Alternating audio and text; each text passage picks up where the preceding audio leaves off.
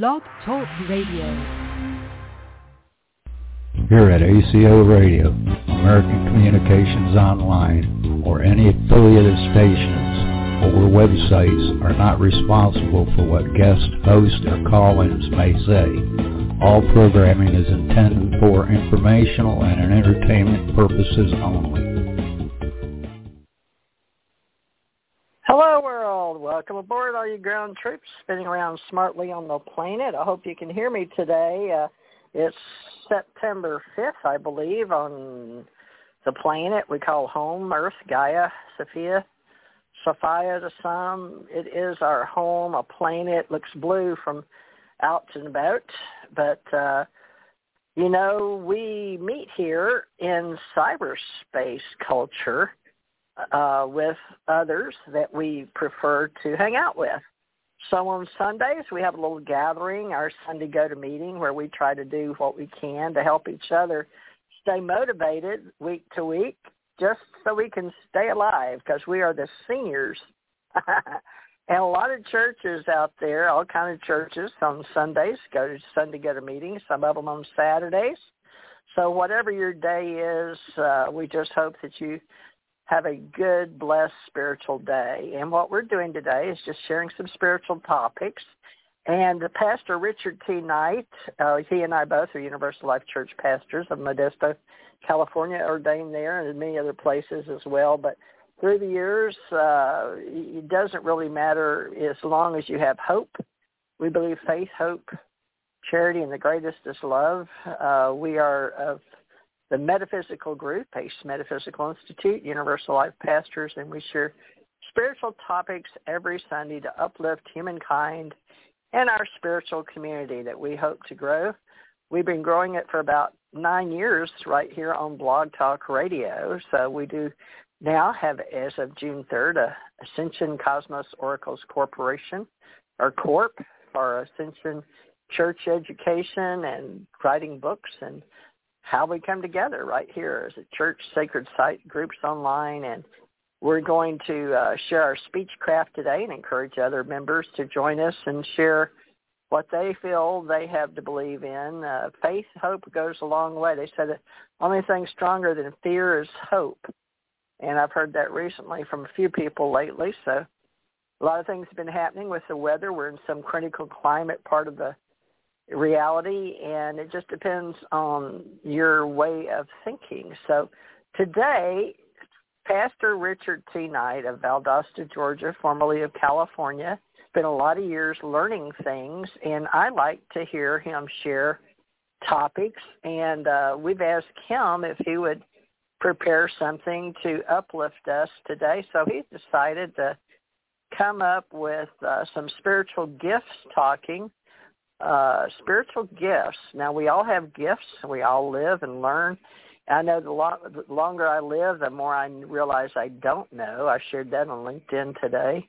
It seems like there's just so much to know, and we're all getting barraged by so much to know. And the more you know, the more you realize you really don't know about this world. So I guess we'll talk about many levels today with Richard. So without further ado, Pastor Richard, let me get his button pushed. Okay, I pushed your button, Pastor Richard. All right. You're live. You're live and on the air. I'll try not to push too many buttons on you today. So how are you today? You up? I'm doing okay. Oh, yes. Been that way since 7 this morning, so, always good to start the day. I'm not an early riser, but I got my dinner on. I'm happy. I'm cooking for my daughter and maybe my granddaughter coming in from Mobile. We'll see, but you never know when family's going to drop by. But I'm just excited because I put on a funky pot of soup with carrots and taters and all kind of stuff in it, onions and, well, the basic stuff, and then even some cauliflower and broccoli, just stuff, but peas and carrots, so it's cooking, it smells so good. I can't wait to have just a big old pot of type of vegetable soup. But tell me what spiritual topics you have mixed in today. You said spiritual gifts, and there's all types of spiritual gifts, but apparently I'm hoping a yearning or a passion came up for you today. maybe you can share with us what was something about your gifts today. You want to tell us what all that's about, and I'll let you talk. I'll be here, but I'm going to mute in between, okay? And if you need me, just yell at me. But let's see what you got in store, okay? Try to make us feel better. Yeah, I'll do my best, Anyway, gifts of the Spirit, as Pastor Teresa has shared, are varied and a multitude, basically speaking. If you go from the aspect of Christianity, then of course you have faith, hope, charity. There's leadership. There's prophecy. There's all kinds of different things that were recommended and attested to by the Bible and Jesus and all of his disciples and so forth. But I'm not so much focused on the gifts of the Spirit in that regards, other than the descent of the Holy Spirit, which the Holy Spirit has, of course, created miracles. And the Holy Spirit, one could say, is the gift of God directly to his children. So naturally, when the Holy Spirit descends, you could have the gift of tongues. You could have the gift of prophecy. You could have miraculous healings. You could have miracles of all sizes, shapes, and descriptions. And basically, it's like the Spirit of God coming down into the human being's consciousness and into their body and into their spirit, or revitalizing their spirit, more or less. And so that's very significant, because this tradition has basically opened a doorway back in the 50s and 60s, which created a theme of metaphysicians and metaphysics. And metaphysics was the understanding of the expansion of awareness and the ability to understand not only our relationship with ourselves and our environment, ourselves as we survive, but also in our spiritual nature. And so therefore a great many topics branched out and became more or less like a metaphysical movement. There was a constant understanding and a seeking for spiritual understanding in all categories and all varieties. And so I think, or I had been inspired, rather, I should say, that maybe perhaps it was time to give us all an update in regards to psychic gifts, simply because the topics have expanded over the years. The terminology has even expanded to a degree. And the unique thing is that, it was always thought that the Holy Spirit would choose to descend upon a person when they would, when in actuality, the table is also from the reverse perspective, in the fact being that if you ask for assistance by the Holy Spirit, or you ask for assistance by the angels or the ETs or whatever, your spirit guides, your spirit helpers, your guardians, your protectors, all of these various beings that basically are constantly around us all the time, you could receive all kinds of various gifts, and all kinds of various awareness and knowledge was made available to you. So, backing up a wee bit, I'm going to go down the list of what is commonly recognized as psychic gifts. However, there has been a change of wordage to a small extent. We start out with clairvoyance, which of course is the ability to clear sight. And of course, extrasensory perception is woven in here, because you also have extrasensory perception as well as telepathy, and these are all participle of the clear sight per se, because naturally when you see a vision or you're shown a vision, it could either be in the present, the past, or the possible future, and so people become psychic in the fact being that they utilize this gift. They call down this gift, you could say, unto themselves, or they began to make use of this gift, which is innately theirs because it's part and participal of our spirit. Okay, so that's why I say we have psychic gifts, but yet they are spiritual in nature, and they are open and offered to everyone that will take the time to develop them. And in order to develop any kind of knowledge whatsoever, you have to have focused attention. So naturally, if you want to become clairvoyant and see visions and telepathic because you can share these visions with others mentally, or they can share visions with you mentally. Or extrasensory perception, which this would be an extra sense of perception. You would actually be expanding out to collect visions from the spirit realm, or the spiritual dimension, or the other side, or however what word you want to use. It all basically means the same thing. In other words, a dimension that, or reality that we are not normally aware of, that we participate in daily. So, clairvoyance, the ability to have clear sight, or to have ESP and this kind of thing, so that in turn you could tell others of future events, or maybe events that may be going on in the immediate future, or maybe things that are in the past that need to be resolved, or this kind of thing. And as a result, people would go to psychics and seek their guidance and so forth. So moving on from clairvoyance, you then have clairaudience, which is the ability to hear, and this is a gift or an ability in which one hears, whether through telepathy or whether through, by the way, telepathy is nothing more than the sharing of mental thoughts without the necessity of speaking. So to clarify that. And then in turn, you have clairaudience, which is the ability to hear voices. Okay, now of course, back in the old days, if you heard too many voices, people would think you were crazy and they'd want to lock you up or send you away somewhere.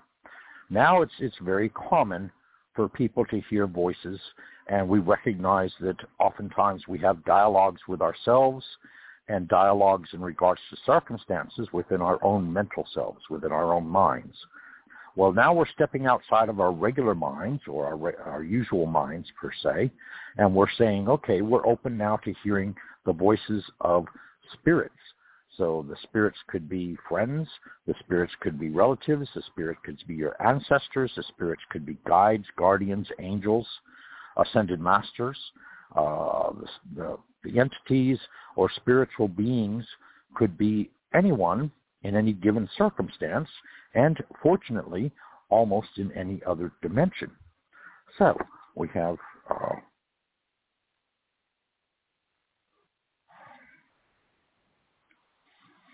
clairaudience. So anyway, moving on from there, we expand out.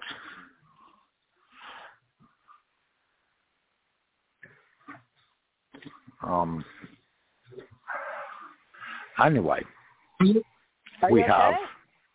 Yeah, I'm okay. Did you need to take a breath? Get your glass of water or something? No, I'm fine. All right. Well, I love to listen to you, and then I go back and like to learn what you said again, so I always go back and listen to the shows. I hope other people do too. So thank you, everybody. We couldn't do this without all of you, so I guess I just wanted to see if you needed to take a breath, so I thought I'd punch on real quick. But as long as you're okay, we'll keep on going. Yeah, I love everything you're doing so far, folks. It's good to know that we're moving into that part of the fifth dimension where we accept a lot of our essence and things that what used to be poo-poo or frowned upon. But nowadays, more and more people feel more conscientious about who they are and their essence and how they use their senses. And so we talk a lot about things that we have always known about in the metaphysical, especially if you go to occult metaphysical bookstores growing up like we did in the 60s and 70s and 80s. So I'll be 70 this year. Richard's getting up there, 65. But, we've learned a lot. And like I said, the more we think we know, the more we learn we don't know at all. So, but these things that give us sensitivities to knowing each other and helping each other and believing each other is very important to send and receive and help each other. So back to you. I just wanted to make sure you're okay. I'm going to mute again, okay? Here my Oh, yeah, I'm fine. All right. So anyway, let's see here. We had gotten on to clairvoyance and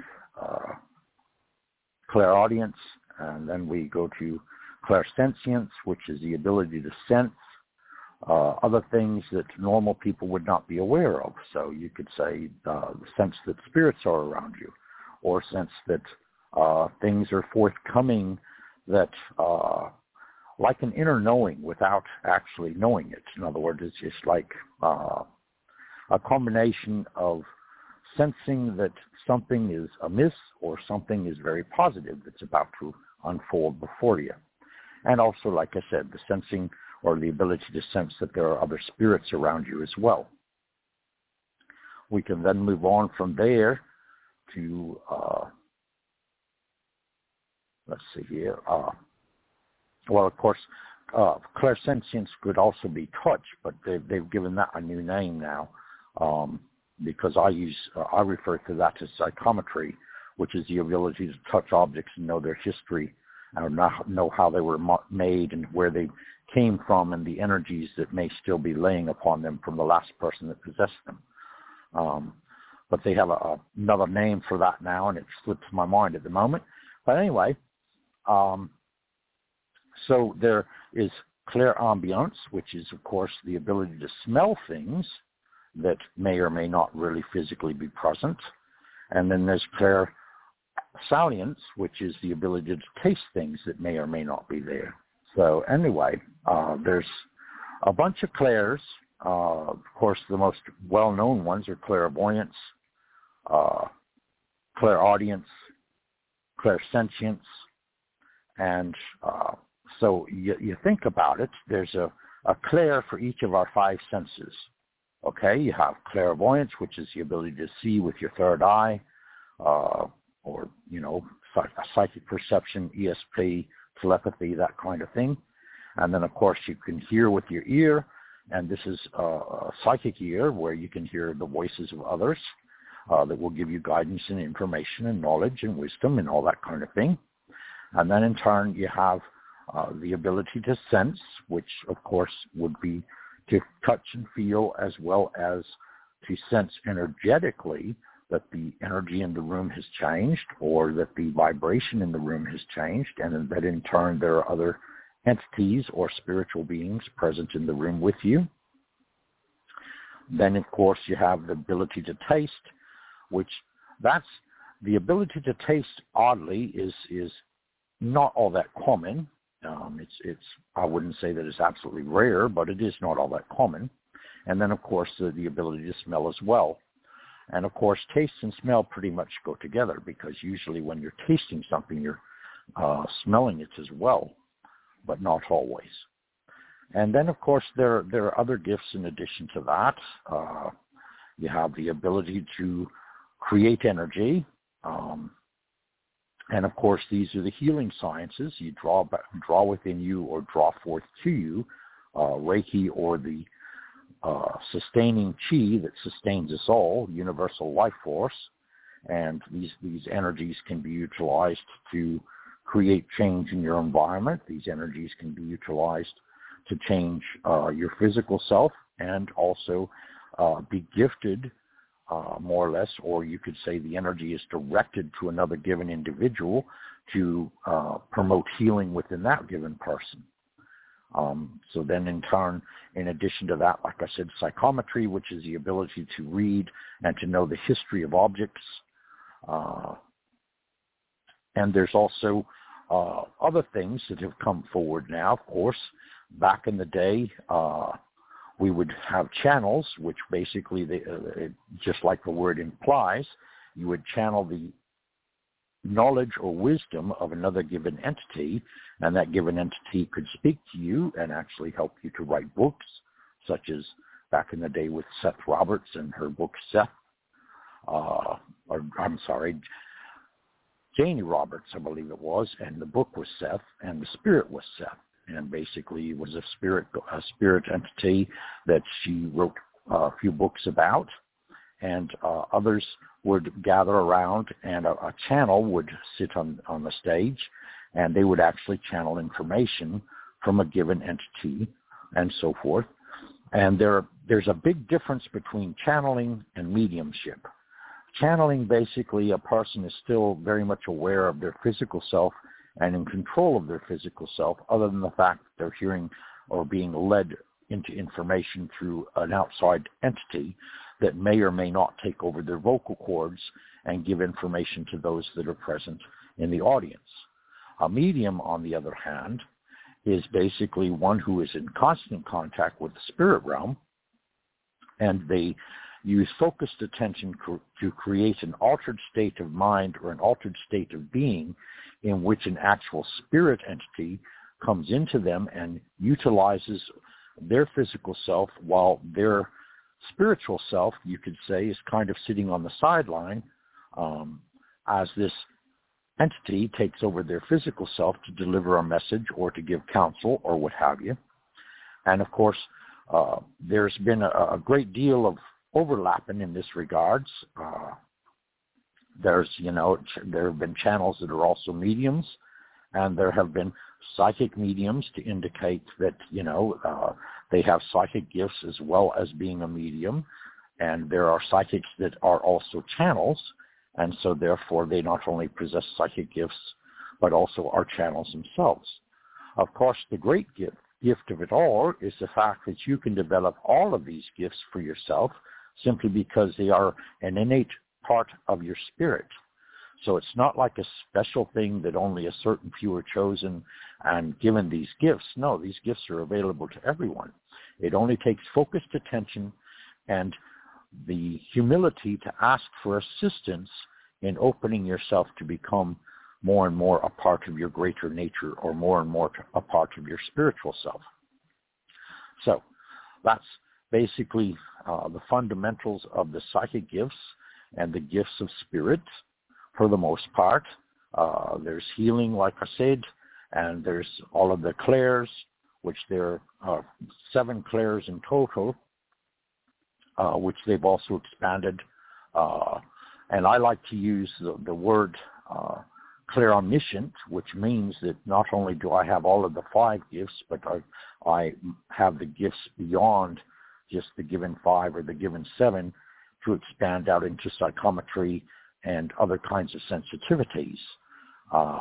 And this is, again, like I said, in my particular instance, I was born with these gifts, so naturally over time, you tend to tone them down, or you tend to set them aside to a degree. They are always with you, and you always have the ability to use them. It's just that, in common circumstances, not everyone is going to be as open-minded as they could be or would be, and so therefore you may run into somewhat, those that will reject the situation, or those that will think, you're very strange and you're very touched, or you're very exotic to some extent. Very different. So the gifts, in addition to that, there's also empathy, of course, which is the ability to read other people's emotions and understand where they are at emotionally. So you could say that this too is a sensitivity, because in addition to your own emotions, you're feeling the actual emotions that a person is sharing with you as they are maybe speaking to you about a particular experience, especially in a traumatic one. You may feel the entire emotion that they experienced while they went through this trauma. And oftentimes a great deal of healing transpires, even though they're only speaking or sharing that traumatic experience with you. So it's giving voice to that trauma that in turn also releases some of the energy of that trauma. And then, of course, the sharing of that emotion is a great release as well, and undoes or releases internally the traumatic strings that may have been held inwardly by that person emotionally, on an emotional level. And of course, this sensitivity, if you are gifted with it, or you're born with it, or it develops. See, a lot of these gifts develop on their own, simply because they're part and parcel of how you experience and how you express yourself. And that's why I say all of these gifts are part and parcel to everyone's nature on a spiritual level. And it is just a matter of calling them forth and focusing that you have the intent of making them welcome into your conscious awareness from your spiritual essence, and therefore they develop over time. Other times they can be yours without paying any heed to it whatsoever, and it's just naturally there. Now, we can also move into precognition, which is very similar to clairvoyance, because a precognitive sees things or events or places or situations that have not yet transpired. And the precognition can be experienced in both a wakeful state as well as in dreams. So you would have a waking precog and you would have a sleeping precog. The more common of the two is the sleeping precog, where a person has a precognitive dream that in turn the dream itself becomes actual physical, mental, and emotional reality, say within a day or two, or say within a week or a month. And on very, very rare occasion, there are dreamers that are so precognitively bound that practically every dream that they experience, they actually see transpire in their physical reality, either within their own reality and their own environment and experience, or in the environment and experience of a friend or a family member. So again, like I said, to be completely precognitive to the extent that every dream when it would experience would come true is somewhat rare, whereas a person that has the precognitive ability to use their precognitive faculty, whether they're awake or asleep, if they have utilized it while they're waking to a good extent, then of course, like any other skill we develop, it becomes habit. And the more you utilize it, the greater focus you're shedding upon it, and therefore, in turn, it develops more and more keenly. So I think I've covered the majority of it anyway. There's healing, like I said. There's sensitivity. And those that are empaths in regards to having emotional sensitivity, the one thing you need to learn is to shield yourself. In other words, you put up an energetic shield so that in turn when you're listening and whether you're physically by the person, whether you're on the phone, whether you're on the internet, of course, these days, or whether it's some other situation, if you're physically together, you need to put up an energetic shield, the reason being so that any negative emotion that's expressed by the other person doesn't in turn cling to you. So the shield of energy, of course, between the two of you does not affect their sharing. It only affects what remains behind with you after the two of you have parted company. So empathy is fantastic. I use it all the time. And then there's also the ability to read energy, okay? And when I say reading energy, it means that you're able to see people's auras or their energetic field around them that is created by their 7 main chakras, even though there are a total of 12 chakras in my practice. But I mean, the 7 main chakras, of course, are your crown center, which is the center of the top of your head. Then, of course, there's your third eye, which is the brow chakra between your eyebrows. And then, of course, the throat chakra, which is your throat. Your heart chakra, which is basically just to the right of where your heart resides. Then the solar plexus. Then the navel chakra. And then the base chakra. And these are all energy centers. So if you become traumatized emotionally, what can happen easily is that this negative emotion, this negative energy gets stuck in one of your chakras and creates a misalignment in your chakras. So in other words, your own energetic system becomes imbalanced. And when that happens, then of course your chakras need to be cleared. So in other words, you energetically need to cleanse. So you have to, the easiest way to do this, of course, is to draw down energy from your spiritual self or from your higher self or from God's source or whatever you call your divine entity or source outside of yourself that is energetic consciousness. You draw that energy down within yourself and you see it like a stream or a white light or a gold light or a green light or any light that is of harmonic vibration. Pink light for love, gold light for God's source, white light for purity, green light for healing. all of this, you would see it as coming down in a stream of light, and it basically comes into your crown chakra and goes to your brow chakra, your throat chakra, your heart chakra, your solar plexus, your navel chakra, and then your root chakra, and then in turn back up the opposing side or your back side, so that in turn it flows completely through the entirety of the chakras themselves that radiate both before you and behind you.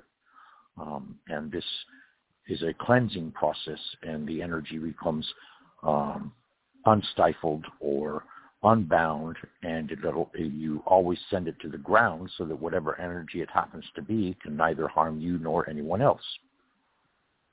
And so the whole mystical thing, we are energetic beings that vibrate at a given frequency, and it is unique to ourselves, yet at the same time, this resonates with our consciousness, and of course we share our consciousness in a super consciousness or an overmass or oversoul consciousness of the entire race of mankind. So our perceptions naturally shift depending on the energy field that we are creating before us and the resonance of our energy or vibration and frequency at the time of our existence. So you could say that everything is vibrating at a specific frequency that is in harmony with the presence of that given thing. So nothing is static. The only absolute in reality is change, because everything changes, whether it be a minute change or a grandiose change. The weather, of course, is the best example of change, because the weather constantly changes. I mean, we have cold spells, we have hot spells, we have storms, we have snow, we have hurricanes, we have volcanoes. And all of these, of course, grandly affect the weather. And in turn, this spreads from one place to another and affects the weather globally on a grand scale, of course. And you could say that our consciousness does the same, in the fact being that we mete out a specific energetic frequency as a given individual, and then of course we mete out a specific given frequency of energy as a race. And we also share a consciousness. In other words, whenever you have energy, frequency, and vibration, you also have light. And light, of course, is a transient source or purveyor of this frequency and energy. And so we radiate unto each other, and then we in turn create our personal world, and then in turn the world around us. So if you go back to the gifts, all of these gifts are in a sense a blessing of energy, because when you become psychically aware or spiritually gifted, you are changing and attuning your frequency and awareness to a given resonance, a given vibration, so that in turn your conscious awareness is more in harmony with various dimensions around you. So instead of being purely walking the path on a physical scale and a mental scale, and then of course being emotionally and mentally aware of your surroundings and all that you're going or transiting through, you expand your vibrations so that in turn it also encompasses all these variants or expansions, so that you are sharing or experiencing what you could say are the awareness and the senses of your spirit, rather than just purely the senses of your physical self alone. So that's how I've come to understand it. And like I said, our terminology has changed a wee bit, For example, the gift of tongues on a biblical recognition or reverence would have been the gift of speaking foreign languages. That's how it was meant to be perceived originally. However, there are Christian sects that believe that when one becomes possessed, they speak tongues that cannot be understood because they are not necessarily of human language or human dialogue. And therefore, they could be possessed by something other than themselves, whether it be a higher source, of frequency and energy, or a lower source of frequency and energy, or what we would call light and darkness. And of course, light has a frequency and vibration, as does darkness. And of course, in reality, you cannot really have one without the other, because you simply, it takes darkness in order to recognize that there's light, just as it takes light to recognize that there's darkness. So one is contained within the other, or they are balanced to each other, just as there is yang energy for the male and yin energy for the female. And again, we attempt to balance our nature, which is a composition of all that is in actuality. Yeah, you could say that you have the universe that resides within you, because everything starts in spirit and then in turn resonates down through our spirit to our physical selves and out to the world that we create for ourselves, and also that we participate in the overall reality of all that is. So I know that's an awful lot of things to be saying, but at the same time, I'm trying to give you a grounding, a source of information that is very, very easy to relate to and easy to comprehend, from the aspect being of how it all flows together. So, if you say, all right, I want to be clairvoyant, that means that you want to have clear sight. So you want to begin using your third eye, which is your intuitive source. And from your third eye branches out telepathy, the ability to reach out from your mind or your mental perceptions to another person's mental perceptions, which means that the two of you are gaining an identical frequency, an identical brainwave, a transition of energy that matches each other, so that in turn you can share information without actually having to physically speak. But, clairvoyance, like I said, clear sight, which is the basis of your intuition, all right, is a ability that is naturally something that you utilize as a spirit entity. So you're merely asking your spirit to bring that gift forward to you in your physical reality. So you're raising your vibration and matching the frequency that resonates in harmony with your spirit, so that in turn you can develop clairvoyance. And the same would be said to be true of all the various psychic attributes. Now, of course, like I said, we are all energetic beings, okay? We each resonate at a given frequency and a given vibration. And that's how we oftentimes are drawn to each other, simply because you will meet people that are brand new and you've never met them before in your life, in this life, on the physical plane, and yet you will recognize that there's some kind of spark of knowingness that has gone between the two of you before, and so it's like you're meeting an old friend rather than meeting a new acquaintance. And the same can also be said about environments. You may set foot in a castle somewhere in Germany, and you know for a fact that you've never been there in Germany, and certainly never visited this castle, and yet you walk into the doorway, and you walk into the galleyway and the entrance to the castle and the grand hall and all that, and you find yourself having deja vu. In other words, all of a sudden you have this impression or this feeling that you've been there before. Again, this is recognition that perhaps in a past life you may have been there. And that branches out into other things. Okay, we've gotten into precognition. We haven't really addressed dream states too much, simply because, dream states are what we experience when we're at rest, when the body is attempting to heal its physical self, and our minds and our emotions are reviewed for that particular day. Maybe it be through dreams, maybe it just be through thoughts. In turn, we get to a state of rest, and we can have vivid dreams, which appear to be very vivid, as though the actual reality is actually occurring right in front of us, and we're watching ourselves as we participate in whatever the reality is. And then in turn, there's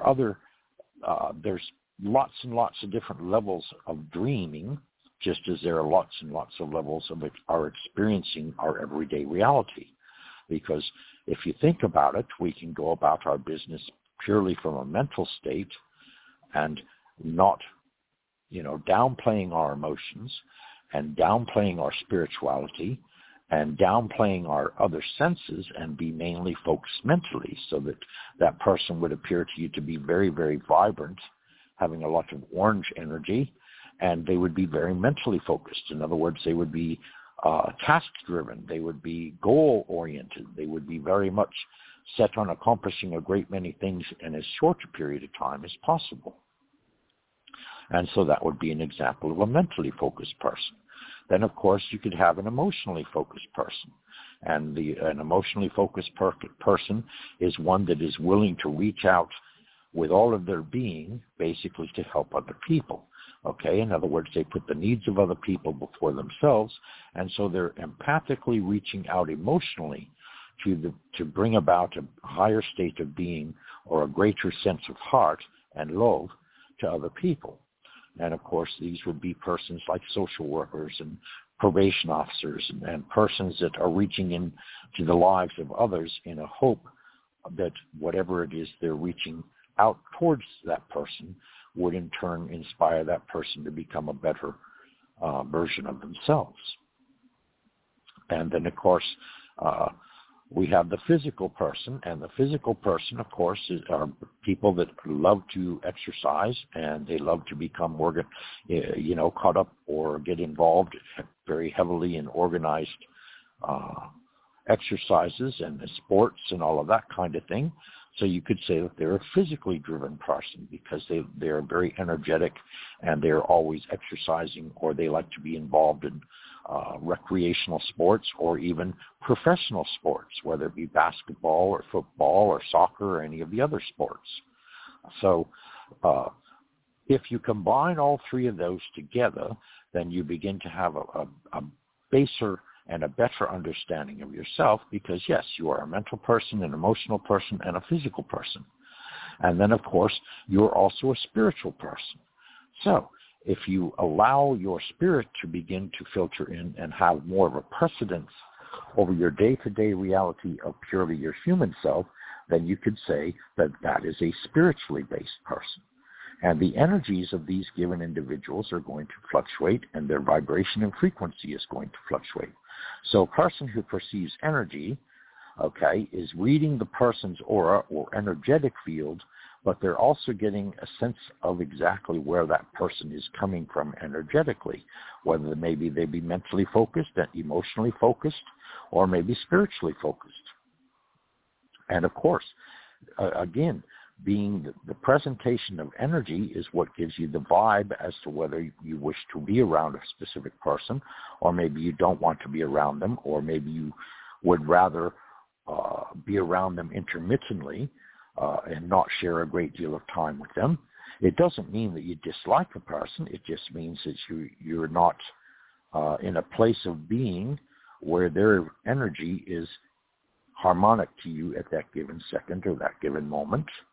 And so, like I said, it's not that you dislike them, it's just the fact that they are not meeting the same frequency or vibration that you are presenting yourself, and therefore you would rather not deal with them, whether it be on a physical, mental, emotional basis at that given moment. So that's what an energy reader does. Now, you can branch out into that. You have prophecy.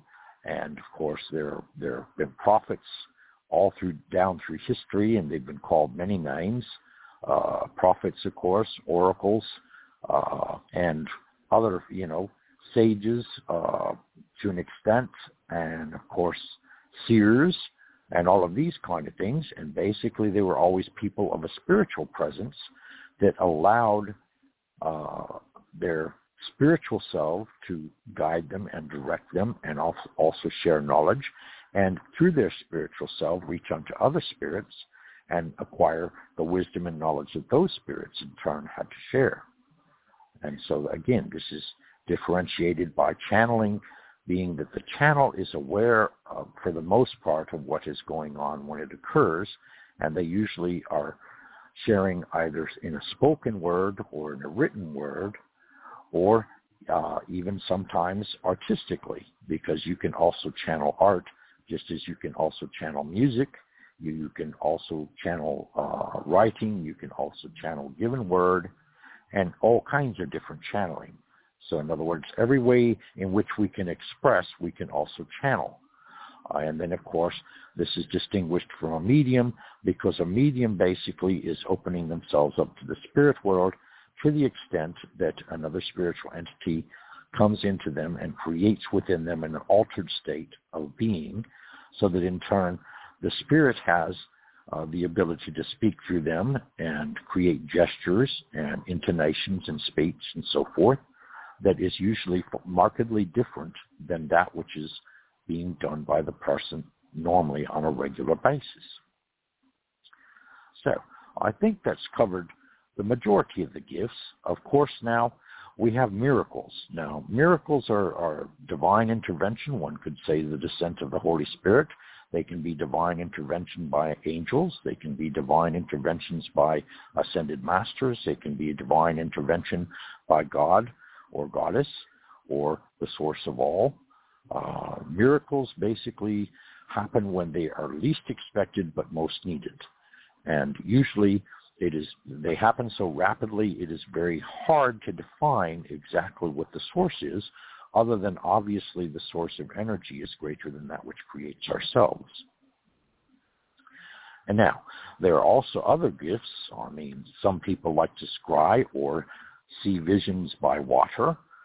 They will sit in front of a pool, or they will sit in front of a small base of water or whatever, and they actually see visions within the water. There are those that scry by light, and these are commonly referred to as those that used to and still do, to some extent, use a crystal ball, wherein the light actually comes into the crystal. The energy inside the crystal ball itself changes and creates visions and pictures for that person to observe. Then there are also those that scry by fire. So oftentimes these can be small fires, such as a candle flame, or they can be large fires, such as, a fire pit, or even fires as large as a bonfire. And these people are, again, sensitive to fire, the energy of fire, and therefore they can actually see images within the flames. So there's all, and like I said, is when you consider everything about us is energetic, okay? We are electromagnetic beings that have an energetic vibratory consciousness on a spiritual level that in turn houses a physical body, and so our spirit is adapting or getting used to being limited to a physical self, while at the same time our physical self is beginning to awaken and open up to all that we are spiritually. So,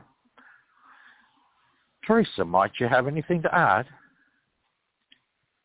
Hello?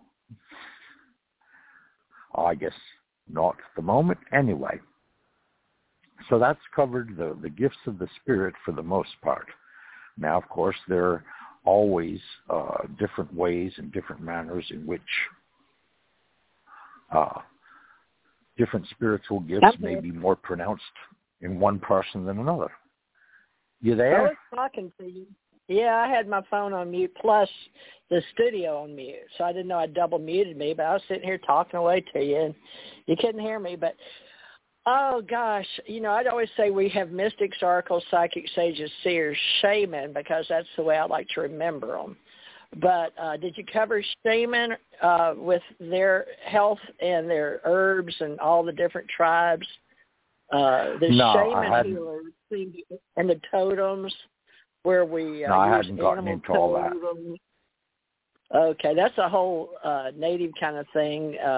Families from all over the world always seem to have a shaman, or it used to be even in the Indian cultures, they always have like a healer, medicine woman, medicine man, and then in the hills of Kentucky, up in the Appalachians, they always had the wise women, and they you called us crones, right? And I don't know the history on that word, but it just doesn't sound good. Crones, old crones, the women. It just represents a coming of age. In other words, it's a recognition of that person having reached an age in life where they've transited through so much experience and managed to survive to that point. It's an English term, actually, and it just means a woman that has become elderly. That's all it really means. Ladies of the Wood.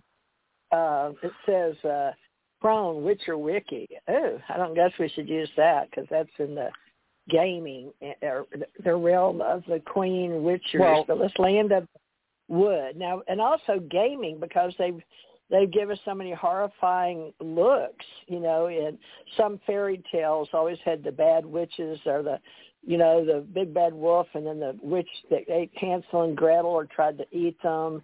But they would be considered crones too. So there's good and bad, folks, but we don't want you to get lost in the fairy tales. But honestly, most of our myths and legends come from our history and cultures of herbs, spices, even everything pharmaceutical comes from our old shaman beliefs and learning from other countries, especially down in South America and Brazil, where we have the rainforest. You could go into all of that too, but wow, there's so much to cover. There's just you can take one word and make a whole show on it. The crones of the Crookback Bog may have been an antagonist in Wild Hunt, but let me see. I don't know, but shaman traveling in the woods. So I personally think there was an affinity for trees and all the herbs of the land and the trees, but we have it in even Ireland, Scotland, the old countries, but we also have it in every country in the world, and they say we started down in Africa. I don't know if that's where the first Anunnaki or the first aliens, ET, but I said we're going to do ET talk too.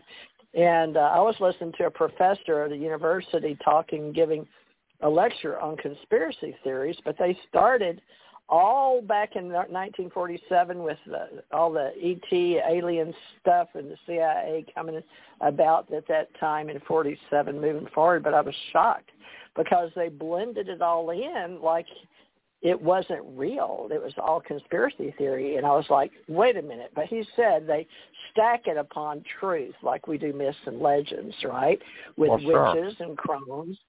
And so there's classical witches are women of Wicca, and you may want to teach people and the kids the difference between those doing good, Wicca witches, W-I-C-C-A, and old crones of the mountain wise women. And those are, Wicca is a religion, folks, for pagans, and he studied that too. The categories are about the occultist dream of how Western science and esotericism, or esoterics, started, and how we get a lot of our thoughts and things these days. But the church didn't want people to think about the herbs and the pharmaceuticals from the Indians, even in America back in the day. But the Indians showed them how to have their first crop of tobacco. If it hadn't been for the Indians and what they knew, our people coming over from the old country probably wouldn't have survived. So it's sort of a mixture of people that remember how it was back in the day, and I've met plenty of them in the hills of the spirituality that we live today. Modern spiritualism, modern metaphysical ways of doing things, and we have a bunch of our psychic fairs and occult fairs mixed together nowadays. But in the old days, we only had religions, pre-Christian beliefs, pagan and Wiccan. And now Wiccan is a real belief system now, pagan versus Wicca sometimes in the spiritual, natural-focused religions. But, it's all gained mainstream now. The kids are all for it. So wherever you want to go with it, Richard. Shamanism is a practice of being in touch with nature. And yes, that too possesses a spiritual gift from the aspect being that you have to have the knowledge of understanding how certain herbs and certain things of that nature treat the body, or can change your mental state or your physical states, or yes, be poisonous and kill you if used to a large extent. I mean, there are lots of poisons that have very strong healing properties, but the thing of it is they have to be used at a very, very minute dosage. because a few grains too many. Or altered states, didn't they? Before we put them in a coma in the hospital, but they did use certain plants to put people in like a light state, a religious phenomena back then. But a person believed they were going back into a state to rest. So shaman healers and sages have always been around, folks, to do those kind of altered states. But you don't have to go into a trance, but sometimes when people would have deep injuries, they would put them in. So it just depends on your level of understanding your health and well-being of things that are spiritual and the cultures around the world in the ancient times up to the present day. So shamanism is like an ancient healing tradition, but we also have a focus of connection to nature. And whenever I think of shamanism, ancient healing, of course, are old ancient traditions, but also with trees, plants, and herbs, because you think of the healing of the, like the medicine. There's always at least one shaman in every culture group. Ours just in the scientific world are called physicians and doctors now, but we do have Reiki healers that work with energy, so that's the whole thing too. All right, well, just bring up all that shamanism. You asked me if I had anything to add, so I knew the Wicca and the plants and the trees and talking to trees and then having your totem and knowing about animals and your power animals and how you can, use your energy to heal and send out your power animal or go on a sacred quest. There's so much to handle. But I'll turn it back over to you. But I'm here. Okay. I'm sorry. I just had me on double mute. But I'm listening. That's all right. Thanks. Okay. I'll meet you back. Anyway,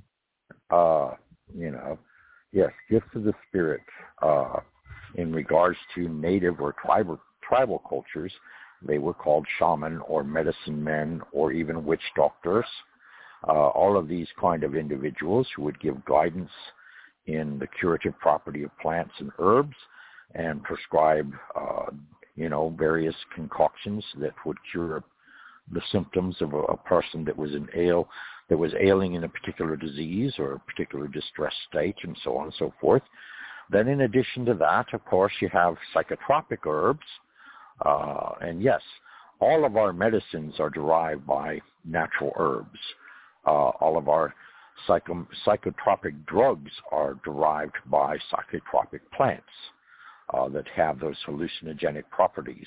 And of course, again, if they're modified and combined with other herbs and so forth, they become a chemical composition that in turn controls the mind and can create or dissipate an altered state of being, such as anxiety or stress or anxiety attacks and this kind of thing, or remove depression, or remove a person from a deep state of mental stress or deep state of mental disillusion, perchance. So yes, there have always been shaman, there have always been witches, there have always been druids, there have always been a lot of ancient persons that resolved matters in the tribe for the well-being of the tribe. They also tended to their spiritual needs as well. Now, as Teresa was saying, when we get into Native American culture and even some other cultures tribally wise in regards to South America and Peru and Bolivia and a number of other countries that I can name, they can all date back, hundreds, maybe even thousands of years.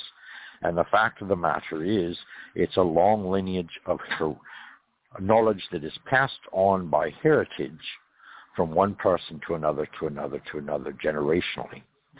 So you have long-standing traditions that have been around and continue to be around. And it is funny in a way because initially I would go as far as to say that Christianity strongly disliked any belief system that was outside the coffers of the church or the belief system of the church. And, you can understand, hey, if I have this belief over here in Christ and the power of the Pope in Rome and all of this kind of thing, and I have, this belief in other church or Christianity from an Eastern perspective rather than a Western perspective, or perhaps the combination of both, then of course I am going to downplay and attempt to ostracize anyone that would have a pagan affiliation or a belief system that was outside of the command and control of the church. And so naturally, unfortunately, we had witch trials and all of this kind of thing. And were there any witches really punished? Probably not. More or less it was traced back to, there's something being bad in the rice, and it was giving people hallucinations and things of this nature.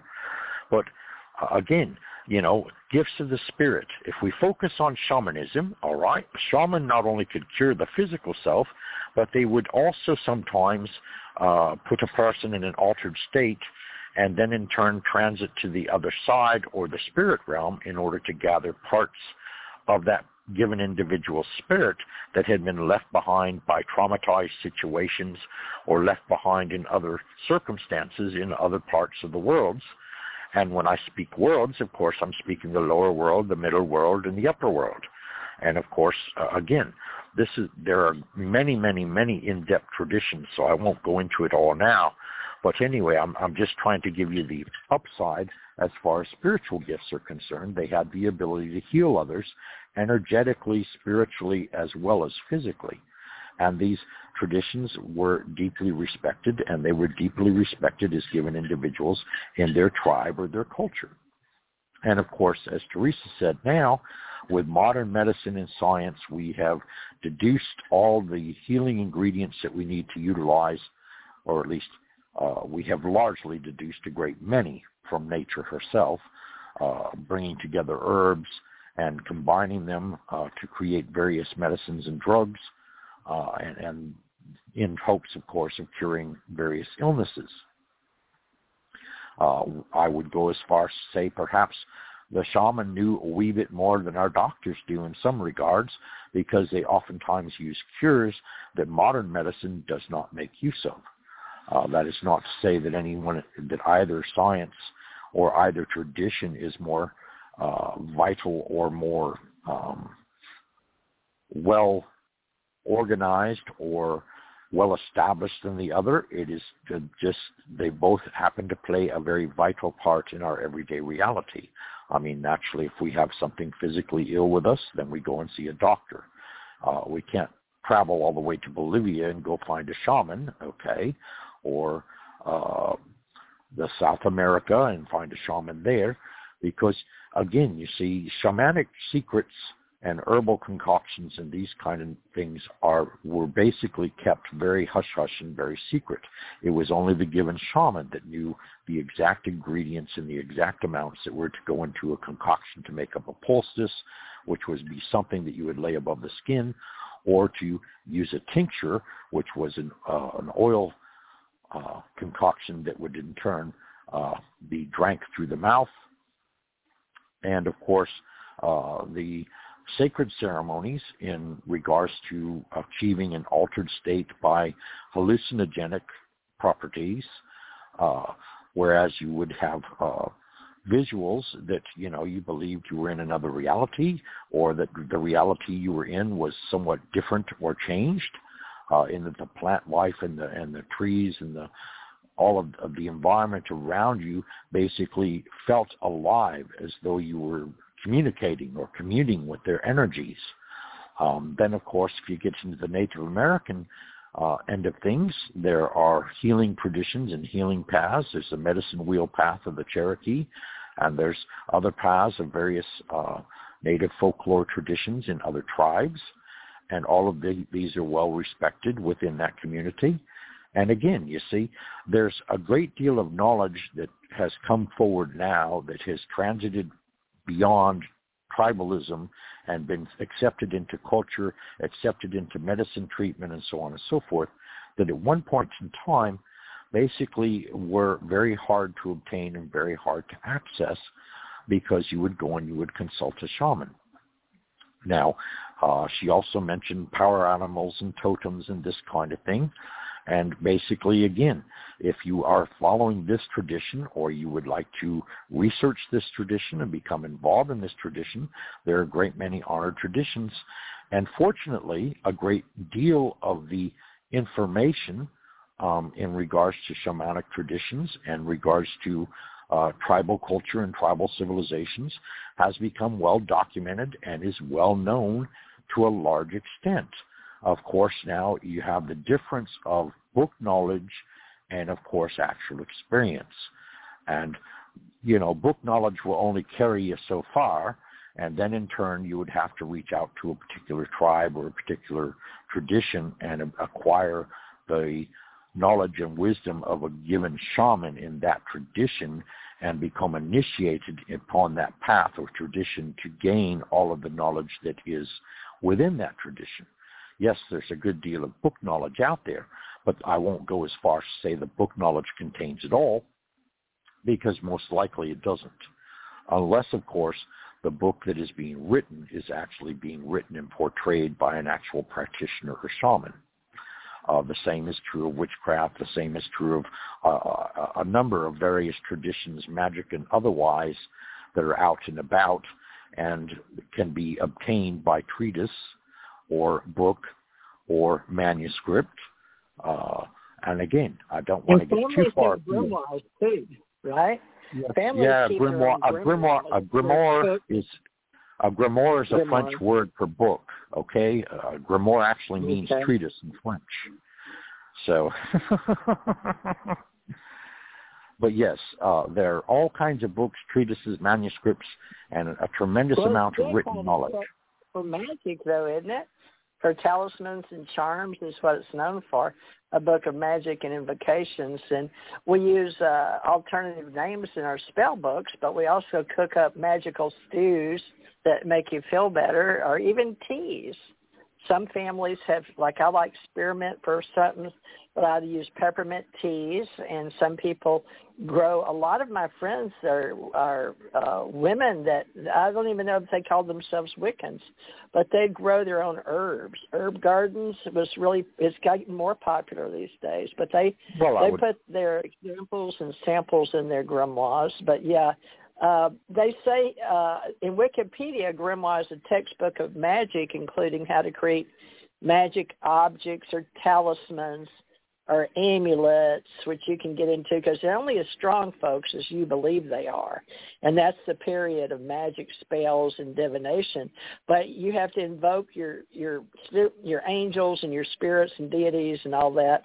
Hopefully not demons, because we don't do voodoo stuff around here. But even that is considered a religion here in the South, where Richard and I have both visited many times. To New Orleans they still have people that entertain people, with that. And not to get in the dark side, but Richard and I have known people that dress in black, and they synchronize their traditional religions, and they don't see anything wrong with that. And black is considered not a color. But, yeah, we could get into the voodoo religion of the Africans and Caribbeans. No. Caribbeans.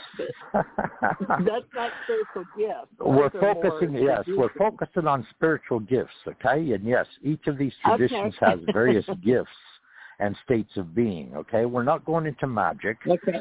Magic is spell work and the invocation and evocation to divine beings or outside external entities that in turn can help assist in given situations where a person is under a lot of stress or a negative situation in life, and they seek advice and assistance through spiritual beings, okay, whether they be angels or whether they be planetary beings or whether they be ancestral beings or whether they be beings of the earth or whether they be beings of the sky or beings of the universe or however they happen to be categorized. And these would in turn be gifts that were granted by outside entities, but they are not gifts in the sense that they are granted or pulled into you specifically as a given individual. Okay, a shaman actually is using gifts that they have been traditionally initiated into becoming aware of and practicing. A witch is the same way. They fall into a tradition of magic, and in turn they are given spells and initiated into the craft or tradition that they follow. in regards to honoring specific deities and so on and so forth. And yes, we're not going to get into traditions, and we're not going to get into religion, and we're not going to get into any of that, simply because we're focused mainly on the gifts of spirit, and the gifts of spirit comprise healing in addition to all kinds of different cultures, civilizations, traditions, and so forth. And the healing is ministered into either energetically being given to an individual, herbally given to an individual, tincture or liquid given into an individual, or things of this nature, a tea, a poultice, all kinds of different things. But healing itself, as a gift of the spirit, of course, you can be miraculously healed if you believe in Saint Mary, or you believe in Saint Raphael, or a number of other given saints. That Raphael, of course, is also an archangel. But he is the minister of the emerald ray, or the emerald energy that comes down and immerses a person inside of it, and envelops a person, and basically heals them from whatever may be, ailing them at that given moment. And then you can get into Saint Germain, and again, this is a given individual who controls the violet flame. Well, the violet flame is one of transformation and transmutation. And transformation, of course, is complete and utter making a new or bringing about a new state of being, where transmutation is basically recreating what is already there into a more refined state of being. And of course, this brings about the topic of alchemy. And alchemy also utilizes a great many herbs and tinctures and so on and so forth. And again, with the focus being that it is to bring about a state of inner enlightenment or inner awareness and expansion of inner consciousness. That was the whole reality in regards to alchemy, because it's a science of changing one form of matter into another. And basically there is a great deal written about the subject, and I have studied it at great length. And basically, to a large extent, what you're reading is meant to be taken as different parts of your spirit rather than actual physical substances. Yes, the physical substances were there as more or less, you could say, a validation that maybe you had transmuted something within yourself into, from lead, which is, of course, the lowest state of metal, into the highest form of metal, which is gold.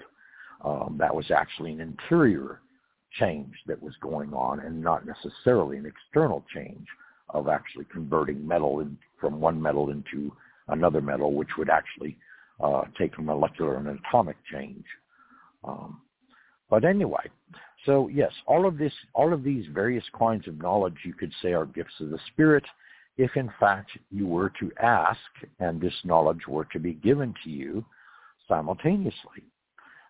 Or if you go the old school method, and that is you set out and you do research and you read all kinds of treatises and books and all kinds of manuscripts and everything in this regards, until you get to the point where you believe your research has brought you to the point that you now need to immerse yourself in the culture, civilization, tradition, etc., that is out there, that is just as alive and well today as it were, say, 3,000 years ago.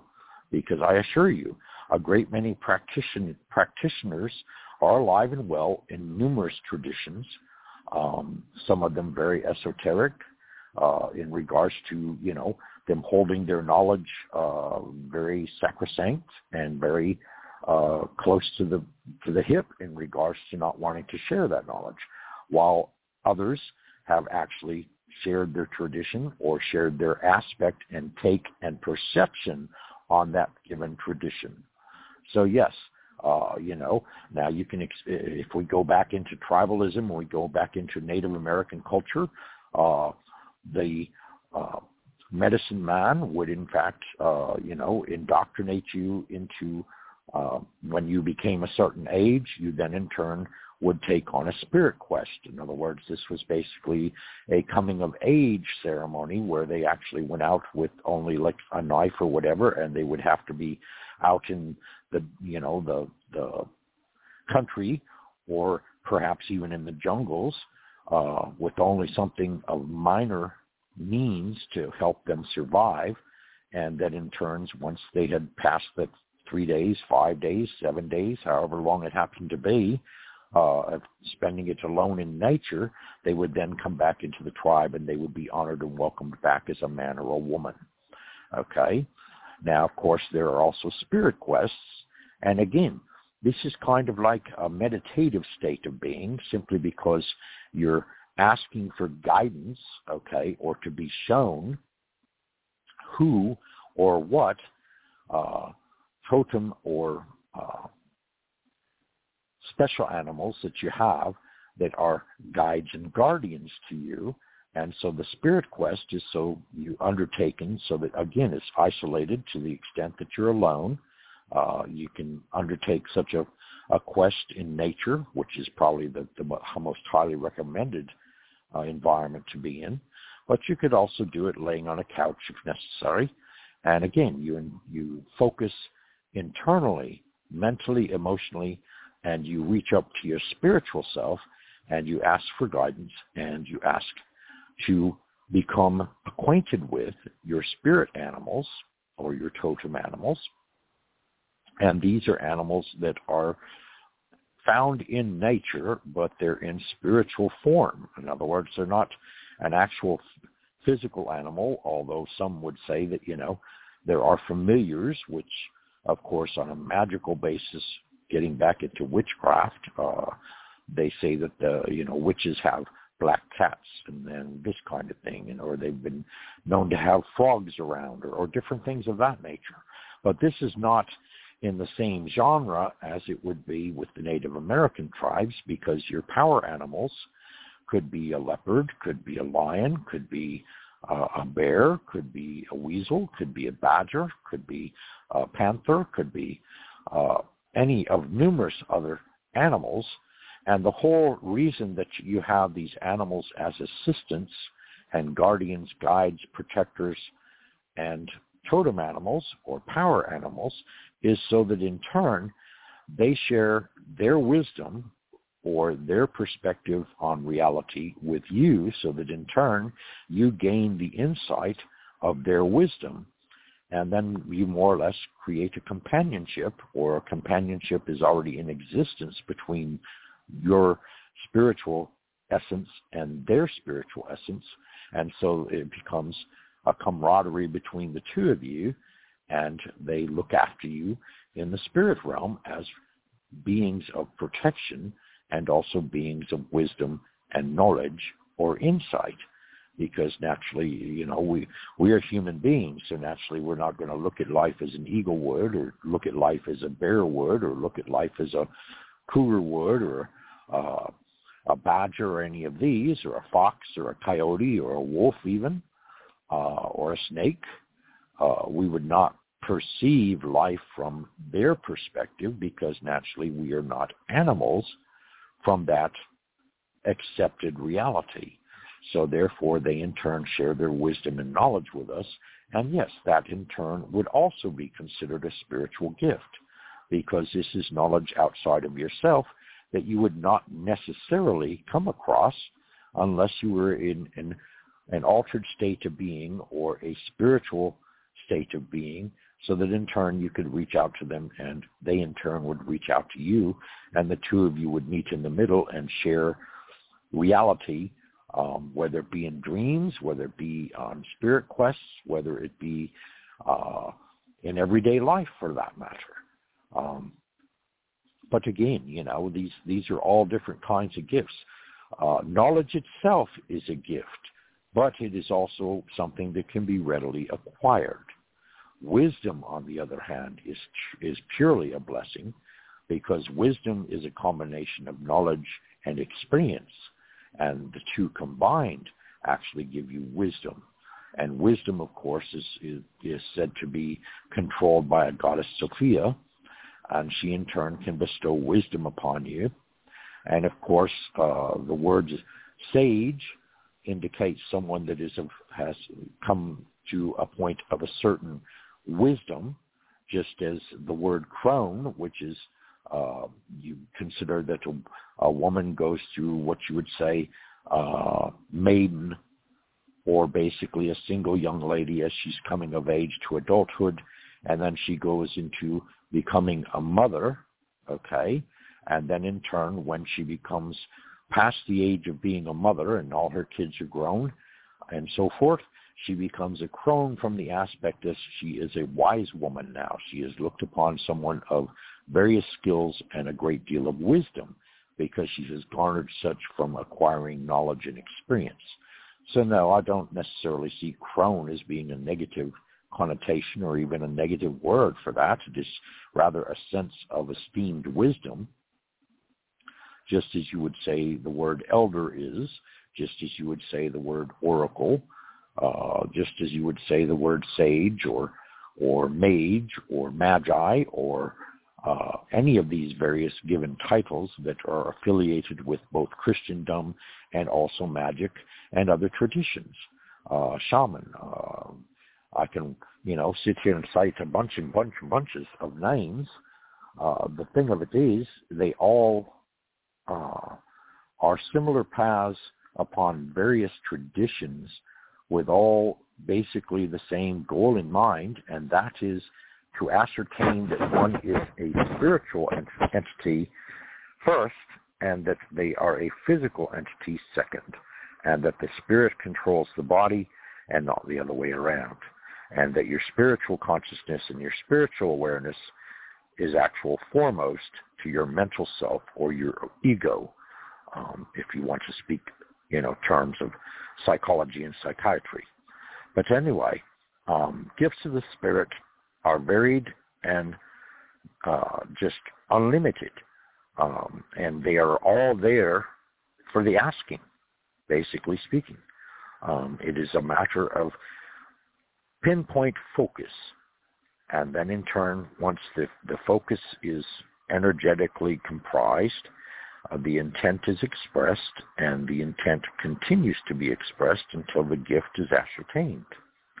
And like I said, miracles are just random things that happen specifically, instantaneously, and usually are directly from the source of all creation, or God and Goddess, or the divine, or it could have been an archangel or an angel or your guardian or your guides looking out for you and intervening at a given second in a given moment, right before a trauma happens or after a trauma has happened, or to take you out of a given situation before it becomes a trauma.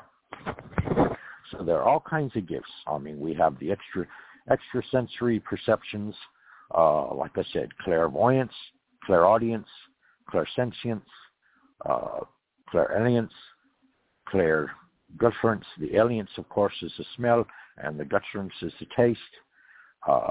There's also, of course, precognition. There's the ability to heal, the ability to sense, the ability to have all of these senses. And again, these are all part of our spiritual nature. And it's just a matter of wanting to explore, wanting to expand, and become more of the spiritual essence that you are in a physical body, rather than just perceiving life from purely being a human intellectual self. And yes, the gifts just go on and on and on, and I could speak for days really, because yes, I could minutely ferret out all of the millions of different gifts. I mean, heck, we are gifted daily. We breathe. That's a gift in and of itself. It's regulated by our autonomic nervous system, and so we don't have to concentrate or focus on breathing. It is something that we do innately. It is something that our physical selves undertake on a moment-to-moment basis, just like our heart beating, just like our lungs expanding and contracting, just like, the rest of us, our nervous system. We are electromagnetic beings that are electrically influenced and magnetically influenced. We are probably about 70% water, and of course water is largely influenced by both electricity and magnetism. So you add to that our brains, which are very, very much electrical. They pulsate and send frequencies and vibrations from one molecule to another molecule. Our DNA is electrically affected as well. All that we are physically, of course, is comprised of the 5 elements. So you speak of earth, air, water, and fire, okay? And then you add to the mixture spirit. And of course, spirit is the one that's regulating all of that.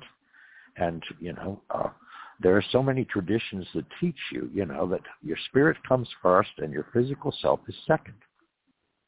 And the more and more attuned and more aligned you become with your spiritual essence, the more and more gifts of the spirit are more readily available to you to utilize and make use of as a valid and everyday tool rather than just purely your regular 5 senses. So I think that's got that summed up pretty well. Now, yes, there are all kinds of other spiritual gifts. Like I said, you have some people have the ability to put a book between their hands and read it in its entirety and set it back down and be able to quote verse for verse, page per page, what was actually the contents of the book.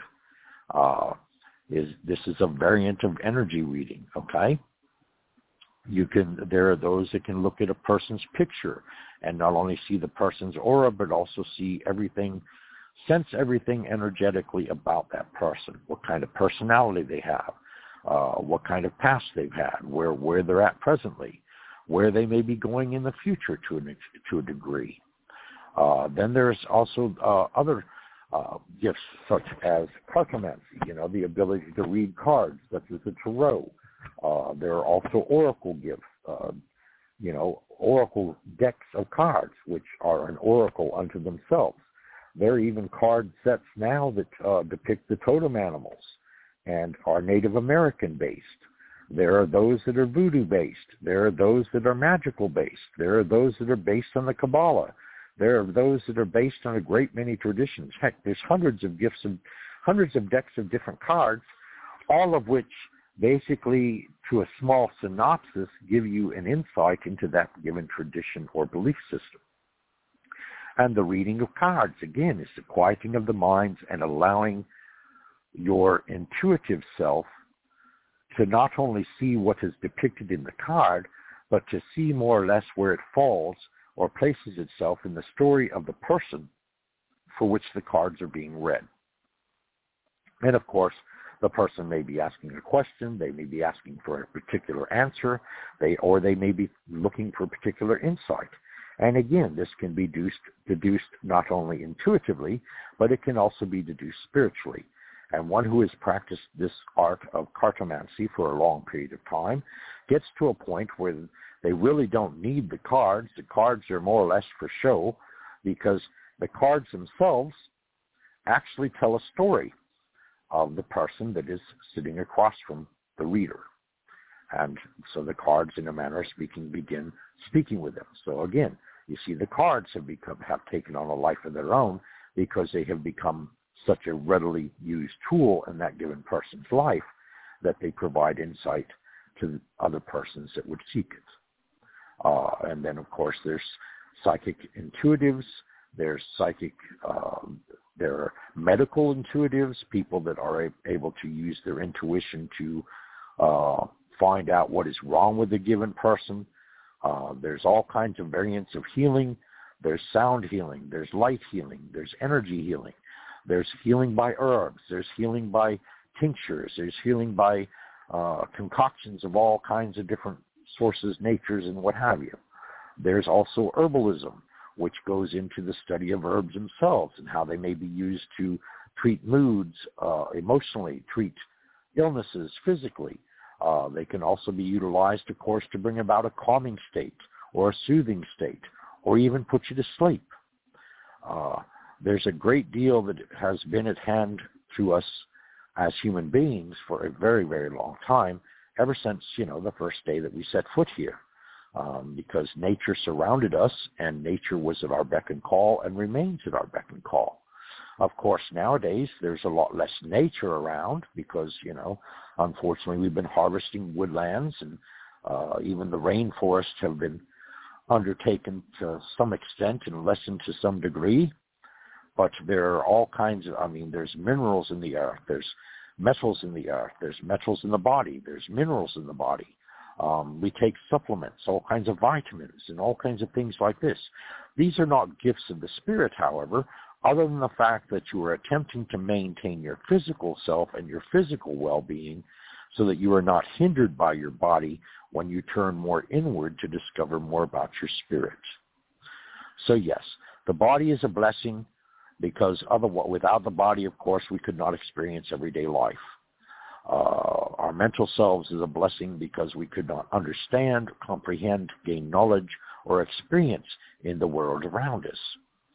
And, of course, our emotional selves, how we interact with each other, and, of course, there are the spiritual gifts of bliss and elation, from an example being that, one that is in spiritual bliss is so uplifted that it's very hard to put into words. The same attribute would be spoken about love. The state of unconditional love, as one receives directly from the source of all, would be far more harder to put into words than, say, the love that you have for your life partner or your husband or your wife or your mother or your father or your grandparents or a brother or sister. Those are affiliate loves.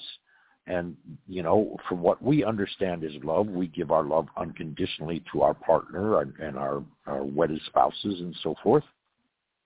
And we give love that's supposed to be unconditional, of course, to our parents and our siblings. However, it is never or very seldom unconditional, from the aspect being that, we have had conditions placed upon us, and we've gone through life experiences that have changed us. Made us more mature, made us more susceptible, made us more, I guess you could say, more easily susceptible to certain kinds of emotions, certain states of being. We have states of mental being, we have states of emotional being, and we have states of physical being. But we also have numerous states of spiritual being. And those spiritual states can be those where we are reaching out to knowledge, whether we are utilizing a tool of some kind, whether it be fire, whether it be water, whether it be a crystal ball, whether it be cards, whether it be a lineage of tradition that was brought about by initiation into invoking or evoking certain entities, or wishing to see and deal with angels or archangels or entities of the planets, or entities from space, or entities from the galaxy, the universe, or the cosmos, or even entities from different dimensions. That, again, you see, all resonates on frequency and vibration and is a basis of light. So if you have a basis of light, that is a specific perceptual frequency that, can be observed. And then in turn, you have the frequency and vibration of sound that is added. And you have the frequency and vibration of the energy itself. And it's all mixed together. And you add consciousness to this, and that is the easiest scientific way to describe spiritual essence. Now, on a spiritual basis, you could say, okay, we have our physical selves, we have our mental selves, we have our etheric selves, we have our energy selves or energetic bodies, we have our light bodies, and we have our diamond bodies. And then beyond that, we have our higher selves, which basically is like our initial spiritual essence that is pure and does not have to be corporeal or physical in any way, shape, or form. And then beyond that, of course, would be our God selves, which would basically be when we are in a state of reference or a state of being where we are in divine concert with God or goddess or the source of creation itself. So our divine selves, would be like, having the same aspects or various symptoms or various connotations as Christ would be, as an example, or Buddha would be, as an example, or Muhammad would be, as an example. And I can go on and on and on, depending, again, on various religions and traditions. There is nothing wrong nor nothing absolutely right with any of these given traditions. They all have flaws, and they all have truth buried within them. They all contain truth, they all contain knowledge, they all contain wisdom. However, when it boils down to it all, if you want to cut through all of the various learning that is out there of the knowledge and wisdom that can be acquired, you have to focus inwardly, because outwardly is all fine and dandy. It is inwardly that counts a whole lot more than outwardly. And this is how you know that you are spiritually gifted, because the gifts that you have or the abilities that you are able to share with others are innately within you. It is not anything that you had to learn. Rather, it is something that you needed to explore and give yourself permission to obtain, so that in turn you could start using it. And it is only a quietude and a place of inner focus and intent that brings about this ability. And so there are inward gifts that are a part of you, and there are outward gifts that are given to you by the presence of either the Holy Spirit or other entities of any kind, size, description, and origin. And the various gifts can be knowledge. The various gifts can be the ability to heal. The various gifts can be the ability to utilize energy or to recognize frequency and to become in synchrony, with that given energy or that given influence or that given vibration and so forth. And there is a multitude of gifts. But if you focus inwardly, you can acquire any and all of the gifts you so wish to have. However, you must be humble, and you must be very focused with an intent that is emotionally based, that moves outward, and you are not concerned about the outcome or the time and space that it actually occurs. Rather, your intent is that it happens. And then you see it even a step further as already having happened. And that is basically the core knowledge of magic. Because magic is nothing more than, again, the utilization of vibration, energy, and frequency to reach out into the creative universe and draw back to yourself that which you desire. Whether it be a conversation with a given entity, whether it be the reality of a specific situation, whether it be the gaining of prosperity or abundance or good health or whatever it happens to be, again, you are blasting the universe or creation itself with the energy in hopes that you have matched the frequency of that given energy within creation itself, so that in turn you can draw back from creation the abundance and prosperity and good health that you want for yourself. And this is what all of these esteemed elders and all of these esteemed and respected shaman and all of these esteemed and respected witch doctors and witches and magicians and mages and sages and oracles and magi and shaman and all of these given professed individuals have to offer and have offered down through centuries of our civilization as it has come today. So all of this knowledge, a great deal of it is now in written text and can be readily researched either in book form, manuscript form, grimoires, or grimoires, depending on how you wish to pronounce it. There, of course, is the Bible. There is the apocryphal text. There are the Dead Sea Scrolls.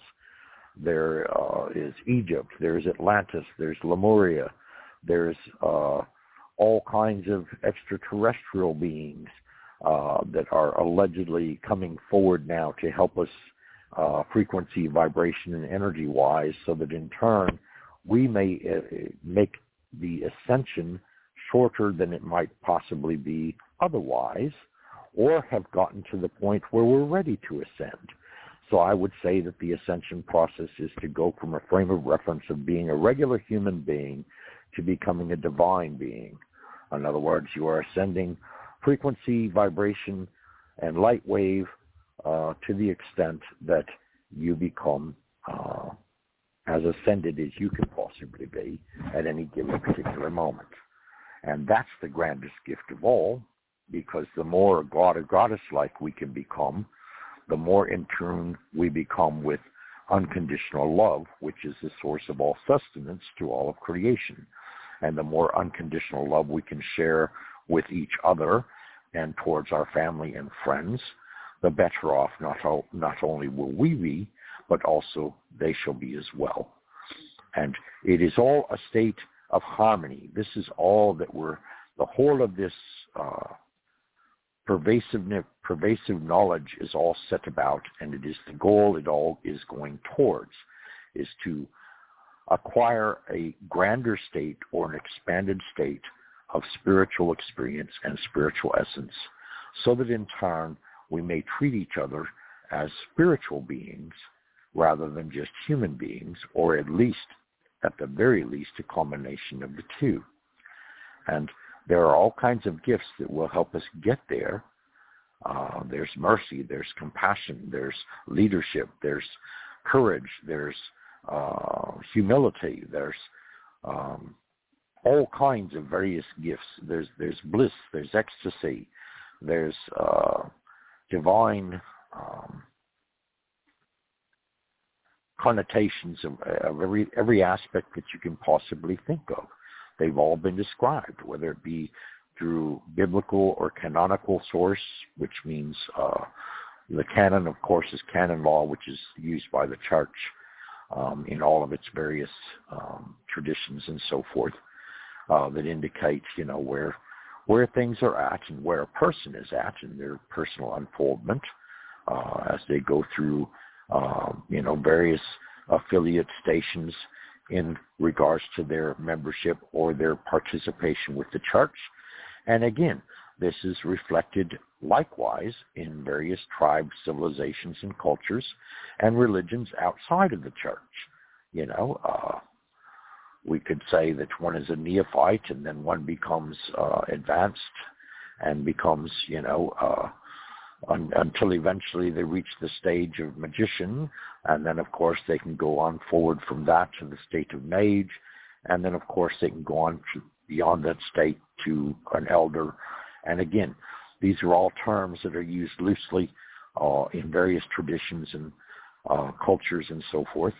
But yes, there are thousands and thousands of gifts, and we may acquire them all. There is nothing that we cannot do that hasn't been done or will not be done. We are all multidimensional beings of light consciousness. So we are unlimited in our ability, unlimited in form, unlimited from any aspect that one would attempt to describe. And this is our spiritual essence. And the spiritual essence, of course, houses our body. And of course, it is our spiritual essence that keeps this body alive, even though this body sustains itself and is based upon the four elements of the earth. So, there's so many spiritual gifts. There are so many forms of healing in and of itself. There's probably at least 100 different forms of healing.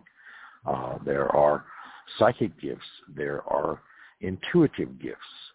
There are all kinds of different gifts brought about mainly, we call them as spiritual gifts simply because they originate in spirit, and they do not necessarily originate with man and man alone. And that's the big divider there. So I think I have covered the topic to a fair extent. Of course, you're welcome to contact me further if you have any further questions or whatever. I have studied these things for a lifetime, basically speaking. So,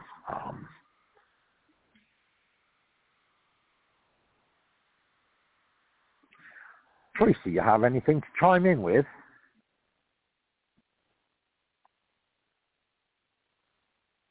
I guess not. She must be having herself on double mute again and probably can't hear me. Yeah, it's unmute myself. Well, you've handled a lot of topics for spiritual topics, and did we discuss the out-of-body near-death experiences good enough for the Akashic field? No, we have 15 because those minutes left. Well, those are not gifts of the spirit. Gifts, but I polish my gifts now that I know how to do that, and because of my gifts, I guess, and going on the other side, out-of-body and nature has given me the ability to have died with my daughter and come back, but it gave me the ability to know peace when I die, and that my body, looking down at it, it's a gift. I think the things that happen to me, my experiences, are like a gift from God and Goddess or whomever up there, because I saw and heard beings speaking, and a lot of people go to the astral realm, and some can go to many higher realms than just the Akashic and the astral plane. And many people know that there's many deities at every level that you may travel, and I've been all the way up to the omniverse. But, learning how to travel with your essence, folks, that's your fifth element. And your essence is the combination, like Richard said, of all of the material, physical, illusional, delusional type things that we see in our own universe. But each individual, like he said, we're just a small, minute part, a microcosm in the larger macrocosm that nobody understands. And all the churches, even the highest, no matter how high you get, will say that God is like an unexplained mystery, because no one knows really until they're on the other side. All the gifts we truly have been blessed with is hard to see among the trees in the woods. We're all individual trees in a big woods, big forest together. And, also trees are gifts, plants, everything is a gift to me. And people like Richard that comes along and wants to help with speechcraft. Speechcraft is a very important gift. Not everyone has. Some people don't even have the ability to speak.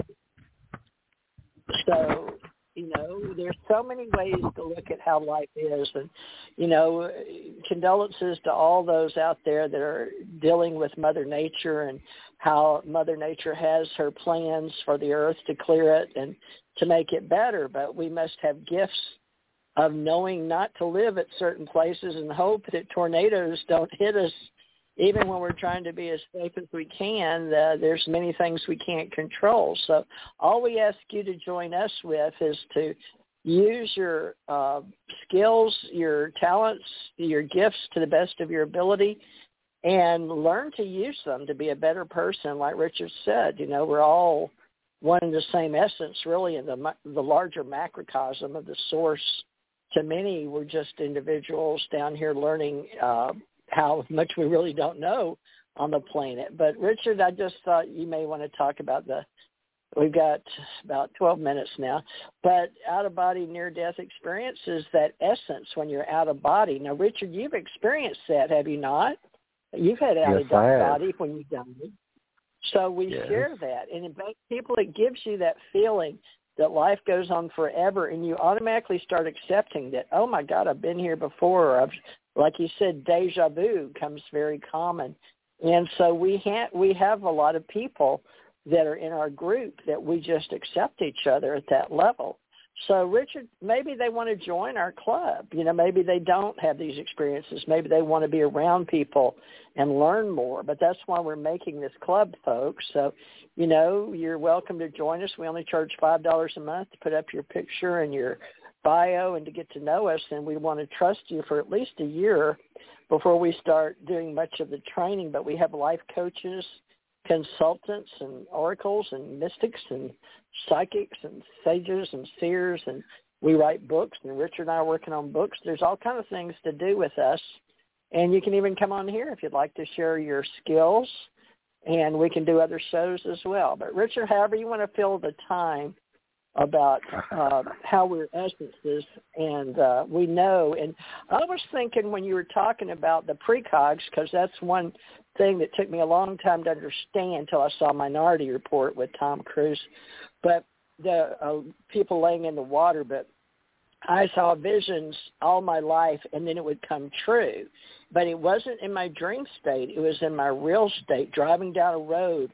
My husband said I could always see a vision. I would explain and tell him how to find us a house when we needed one, and we would go there. I mean, I would take him to it by visualizing it in another town, like from Houston to Birmingham. I could see it and describe it and visualize where we were going to live, and we'd go up there. There'd be no rent sign, no nothing, not for sale, nothing.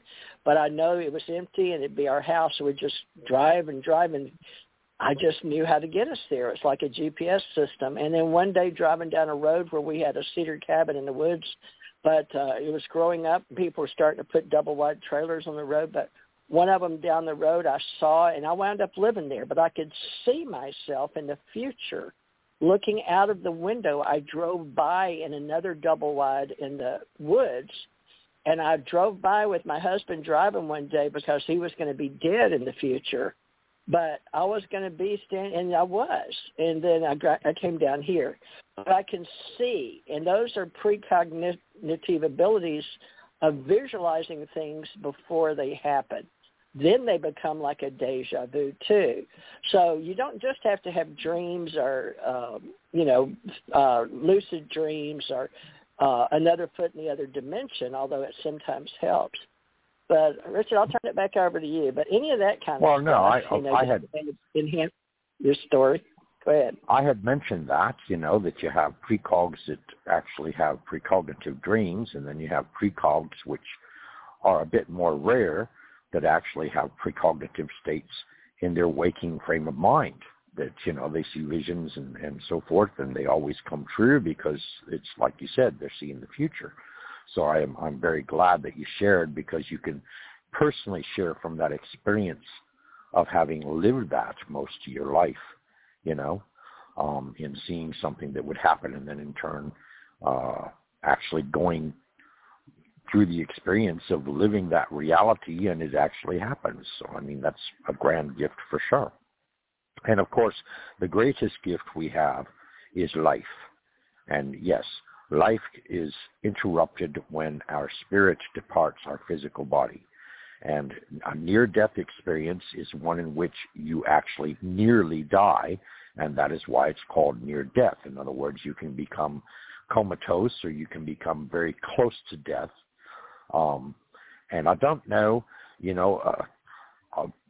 when you actually physically die and your spirit leaves your body, it is programmed to happen from what you believe and what you have faith in. So in other words, for example, when I died when I was 14, I perceived that I would, transit into the night sky, and then I'd go through this tunnel of multicolors, and then I would see angels, and then in turn I would perceive what I believed to be the face of God, and that I would be shown the book of life, and that in turn, of course, what I didn't foreknow was that, I would be sent back.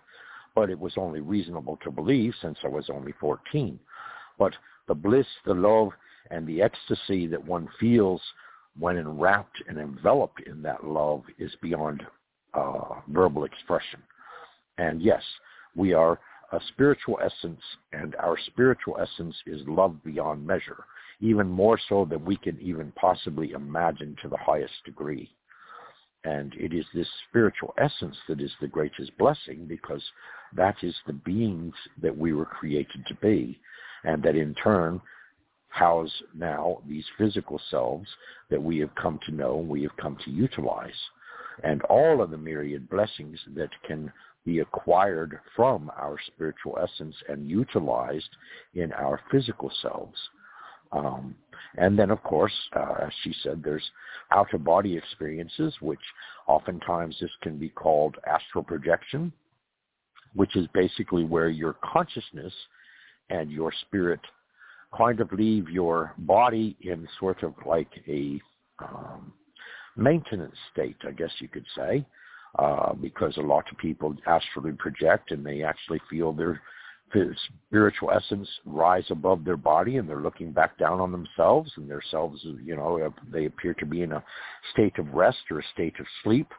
And of course they're breathing and doing what they would normally do physically, but only now their consciousness and their spirit is no longer truly housed in their body, and they are able to go to the astral plane where they can meet others, whether they be other human beings, whether they be friends, whether they be relatives, whether they be professors, whether they be teachers, whether they be guides, whether they be all kinds of different people, and even others from other dimensions, because it's said that the astral plane is where we can rally to meet all kinds of given individuals and entities, because we have become temporarily free from our physical selves. So there's the astral plane. Now, she also mentioned the Akashic records. Well, I consider the Akashic records to be contained in the Hall of Records, which is basically a grandiose hall on the other side, or in the seventh dimension, which is far removed energy and vibration-wise from us, but yet it is still a place we can traverse and travel to and basically go to and review a great deal of knowledge and experience that we have gained in past lives, because the Akashic records, of course, are all that has occurred on the earth since the earth began, and all the life forms and all the various human beings and other terrestrials that dance upon the earth in their semblance of life as they experience the earth as a plane of existence. And this can be reviewed. Usually this is reviewed directly after one has died, so that in turn a determination can be made if you need to come back here and experience more or learn more lessons or what have you. But the Akasha field, I'm not familiar, other than that would contain a given individual's memories or a given individual's experience, or possibly the recognition that that is where one is located, is in the field of memory, basically speaking. But yes, out-of-body experiences can be all kinds of things. And basically, they can be experienced in what I would... it's very hard to differentiate mentally and emotionally whether one is actually completely out of body and experiencing the spiritual realm, or if in fact one is in a dream state simply because the body is at rest.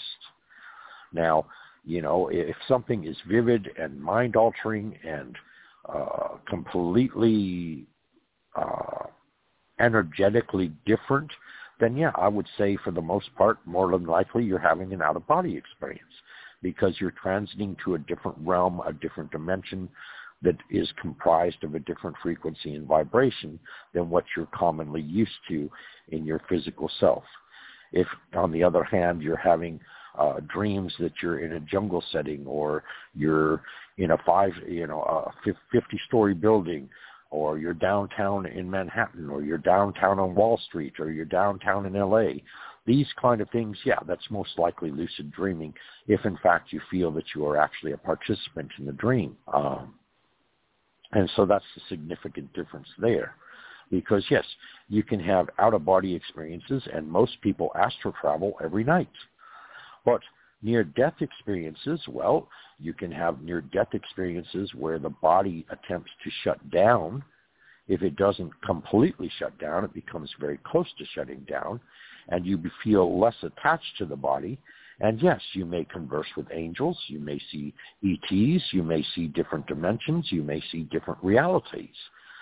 Because the less attached you are to your body, the more and more you're going to be more attached or aware of your spiritual essence, because your body's no longer there as an obstacle, from the aspect being that it is no longer a vessel through which you're perceiving, Rather, now you are a spirit entity, and it is your spiritual essence through which you're perceiving all that is going on around you. So, yes, near-death experiences, like I said, when the vital signs decrease to a large extent, then you are having a near-death experience because the spirit is leaving the body because it believes that the body is about to shut down or about to die. Those of us that have died and actually gone to the other side and then in turn come back, I think that should be placed in a wee bit different category. I'm not sure how exactly to name it, other than to say that those of us that have died and in fact come back. That wasn't a near-death experience. We did in fact die.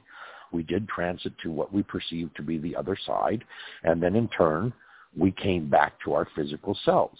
And sometimes when we reenacted or reactivated the body, there was a great deal of pain involved because the body may have been left in a state of not completely having been sealed, whether it be through surgery or what have you, or maybe an illness was still present. And so, yeah, there would be a great deal of pain as the body is reactivating. So that's where we're at with that one. I guess that's it. All right. Well, we made it through. We'll be back Wednesday with our Women's Day. Thursday, if you have somebody, Richard, you'd like to interview or add to our esoteric world, any of you authors out there are on LinkedIn, business to business. We prefer mystics, oracles, psychics, sages, seers, and shaman healers, those going to the psychic fairs and working healers. Let us know if you believe in life after life, near-death experiences, extraterrestrials, UFOs, and we'll be back Wednesday, Thursday, and Sunday for right now. So 3 days a week, and 5 o'clock Eastern, 4 Central, 3 Mountain, 2 Pacific. So anybody out there that knows Richard T. Knight or Teresa J. Morris on Facebook or any of our groups, I have TJ Morris CT Radio, American Communications Online, TJ Morris Agency, and many, many more, including UFO Secret Space. And then we have guides and blogs, and we have domains with websites out there if you'd like to participate or write up an article and come present it online with us.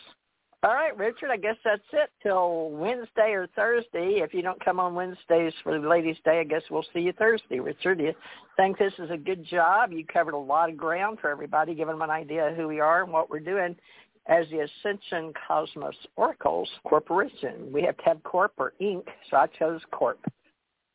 Thank you, Richard. We'll do a much more extraterrestrial talk and out-of-body experiences and everything else. And Richard brought people on for UFO Association Thursday, and Ben Pelham may come back. We'll just have to see who all Richard's got in store Thursday. So you work on that, and I'll work on the Wednesdays, and then we'll both be back here Sundays.